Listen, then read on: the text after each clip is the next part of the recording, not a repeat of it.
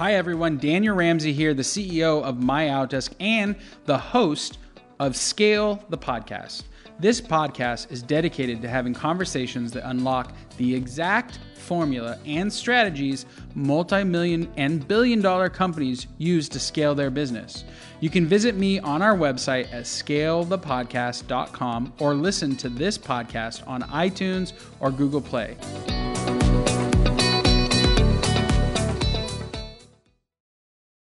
Hey everybody, Daniel Ramsey here with My Outdesk. I'm really excited because today we get to interview Mandy Cohen. She's the Director of Operations for a commercial investment company. Now, that's a different thing, and it's cool to have her here. So I'm really excited to interview her and pick her brain about how she uses a virtual assistant and learn a lot from her and what she does for the company and just like what this whole game is. So Mandy, thanks for being here today. Thanks for having me. Okay, so let's start off. Like, who's Mandy and how did you get into this crazy real estate investment company? And like, let's just hear your story real quick. Oh, okay. The real quick version, right? Yeah. Real quick, I started actually as a part-time teller, working at a local bank in Southeast Missouri. Great. My story moves really slow because I worked in the bank for 8 years. I worked my way through the bank into operations and into the lending side, and I got up to being a lending assistant with aspirations. My life goal at the time was to be a loan officer, and that's what I thought I wanted to do. Then at that point, we decided to move to Austin, Texas. Okay. And take a big leap for my husband's career in technology. We thought it's cheaper than Silicon Valley. We'll go to Austin. Yeah. And at that point in time, I got hired on the spot as soon as we got down there for American Bank of Commerce. I was a business banking assistant. I was the lending assistant for 3 loan officers. So it was very high volume. It was downtown giant sky rises versus tractors and trailers from Missouri. So it was a little bit different as a learning curve. Yeah, I bet. That might be the name of this one, from tractors and trailers to high-powered skyscrapers or something. I don't know. Right. We could make a documentary about this. There you go. Yeah. Okay, so how'd you get into the real estate world? Well, that's kind of where everything took a turn. As soon as we got to Austin, Texas, about 9-10 months after I worked at American Bank of Commerce, I was headhunted. I was recruited. Nice. By a company. It was a small boutique asset management and hard money lending company in South Texas. That was a lot of words, but it's called Thrive. Yeah. And they were great. And after about 4 interviews, they hired me as a lending assistant. But about a month after getting acclimated to Thrive, I became their servicing manager, and I got to buy the software and bring all their loan servicing in-house. And nice. I took it over and started running a $72 million portfolio. So at that time, you really became an operational leader because that you kind of stepped into that role. How did you know that you were going to do well as an operations person in that space? Oh, I didn't. I had no idea. Hey everybody, Daniel Ramsey here, and I want to tell you about an extraordinary offer to take action and start scaling your business right now. You know, I get a lot of questions about how to grow your business, generate more revenue, and reduce expenses. And the answer is simple. It's My Outdesk Virtual Assistants. My Outdesk offers 5-star virtual assistant services to thousands of business professionals across the United States and making our clients over $100 million in net revenue every year. Our customers absolutely love our virtual assistants, and I want to give you the opportunity to learn exactly why. Simply text the word MOD to 31996, and we're going to give you a free Double My Business strategy call where you work one-on-one with one of our business growth specialists to design an action strategy for growth and cost savings in your business. We're going to give you over 20 growth and strategy guides, a market force personality indicator, an important business checklist, and hiring guides. My Outdesk admins can help manage your office, your sales, your marketing pipeline, and even help you lead generate and follow up. And during this call, you'll learn exactly how you can put them into your business right now. So again, text MOD to 31996 and get a free Double My Business strategy call right now and learn how My Outdesk can transform your business today. I had always been very step one, step two, buy the book, do the bank rules. And here I was thrown into a situation where I got to create the rules. And that was kind of a light switch moment for me, because now I'm like, wait a minute, I can create this. Like, this is my systems now. Let me grow it. So I just embraced it and loved it. And that was, at the time, that was the best job I had ever had. And little did I know, I would end up having to take a change and move back to Missouri. And I was devastated. I had to quit my job about a year later. And I was, again, approached by an investor who worked with Thrive on occasion. And he asked me to work for him remotely. He was like, I like what you do. I'm sorry you're in Missouri, but you can still do it. Right. So I took that on, and we built up. He was a single broker, no company, always just been operating as a lone wolf kind of a situation. Right. And my onboarding was a Dropbox password and his email. He's like, here you go. Now help me grow this thing. Exactly. And it worked out perfectly because within 3 months, I had everything filed. I had an organized system for his emails, cleaned up his Dropbox. That's when we got our virtual assistant, Kim. Okay, cool. All right. So once you figured it out and started making some systems and process, you're like, okay, I need leverage now. It's time to get this off my plate so I can do more. Is that kind of what your mindset was? That's exactly what the mindset was. There was too much for one person, and I don't know how he was floating by all these years by himself. It didn't make sense to me. Right. But we got Kim on board, and now I was promoted to project manager, and I was able to sort of take away almost everything that Jason had on his plate and let him breathe for a minute. Yeah.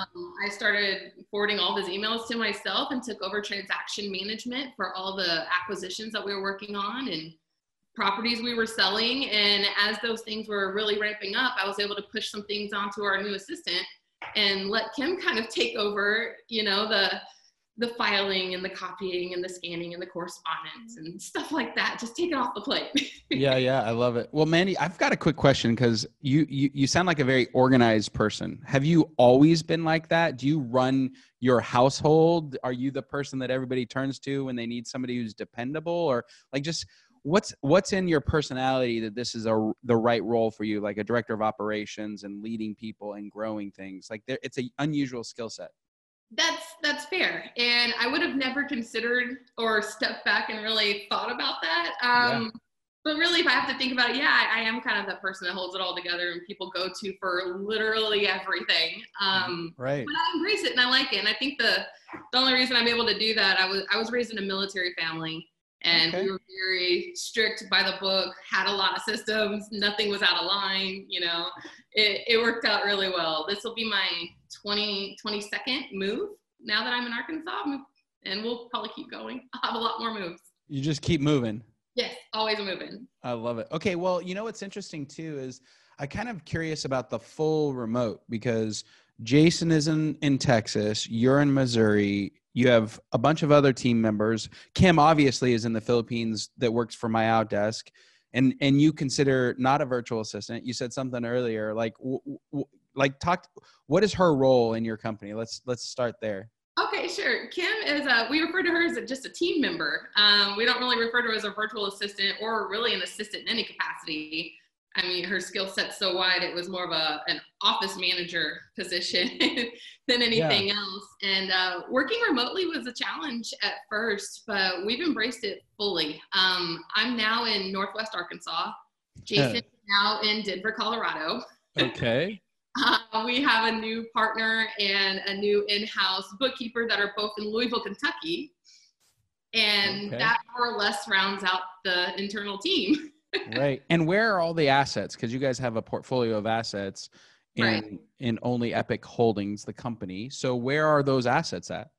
Well, they were primarily in Texas, and now that we're all over the place, we're buying nationwide, anywhere from the Smokies to the Rockies, essentially. The Smokies to the Rockies. There you go. That's good advertising right there. We'll buy anywhere in the country. You're here. Right, right. I love it. I love it. Okay. What systems have you found to be very helpful in working with all of these remote people? Because that's a big deal. Like, how do you keep track of tasks? How do you keep in the communication world? How do you meet with people and do like we're doing a face-to-face? Like what's made all that possible for you guys? Yeah, sure. So that's a little bit of a loaded question because there's a lot that goes into it, and we're always changing. So it's Yes. always moving. Yep. For me, my favorite system that I have in place, I use OneNote. I keep essentially just a straight list of everything that I'm working on top to bottom in like a header format with a task. And as I'm doing it, if it's something I've delegated to Kim or somebody else, I'll change it to purple. And if it's something that I'm still working on, I change it to red. And if it's done, I just mark it black. Nice. Okay. So you have a system for, staying organized. How do you task it out to them, and how are they also embracing OneNote, or is there something else that you guys work on as a team? Well, we're currently looking for a property management or a project management software. We're bidding 3 companies right now to find something a little more fluid. In the meantime, they all have their own note system that they use, more or less. We're just keeping it very simple right now. And as far as how we're delegating tasks, I use Microsoft Teams a lot. We just do the chatting through there. And if it's something that's going to take more than hey, please handle this and it needs more details, then I'll send it in an email and make sure that she has a record and she can refer back to that. And then it's searchable as well. Yeah, I love it. Okay. So Microsoft Teams, you guys chat in there, you share documents, you assign tasks. Is that kind of your main point of truth for like running everything? Yeah, more or less. We were using Skype and we would have face-to-face calls a lot. And I like being able to do that because you can really get a lot more. You can see if something's not quite clicking or if you have more questions. Yeah, agreed. More transparent. Yeah, agreed. So you guys don't currently have any kind of video face-to-face? Not often. No, we don't. Typically, if we have team calls, we do them twice a week, and it's a conference call. Usually the owners can't get on a face-to-face with a laptop in one space. We're always moving. So it's, while we're in the car or in the airport, it's a conference call. And everybody's just on it, and you guys are doing round robin and talking through challenges or tasks or things going on or purchases. Right, exactly. And especially purchases, because those are the ones that have a fuse. So anything that is a in progress acquisition that has a timeline, we always touch base with that first. But we have a very strict agenda that we stick to, and we try to keep these calls under 30 minutes. And we're just like, all right, you go. What are you working on? What do you need help on? Right. Yeah. One of the cool things, I mean, you guys being investors and kind of like, folks in the property world, what are the tasks that you believe should be given to a virtual assistant? Like, what are the things that like you didn't know that you could do, but now that you've had one and you pass these tasks off, it's like works so well. Like, what are those things? Creating investor packets like OMs, offering memorandums. Yep.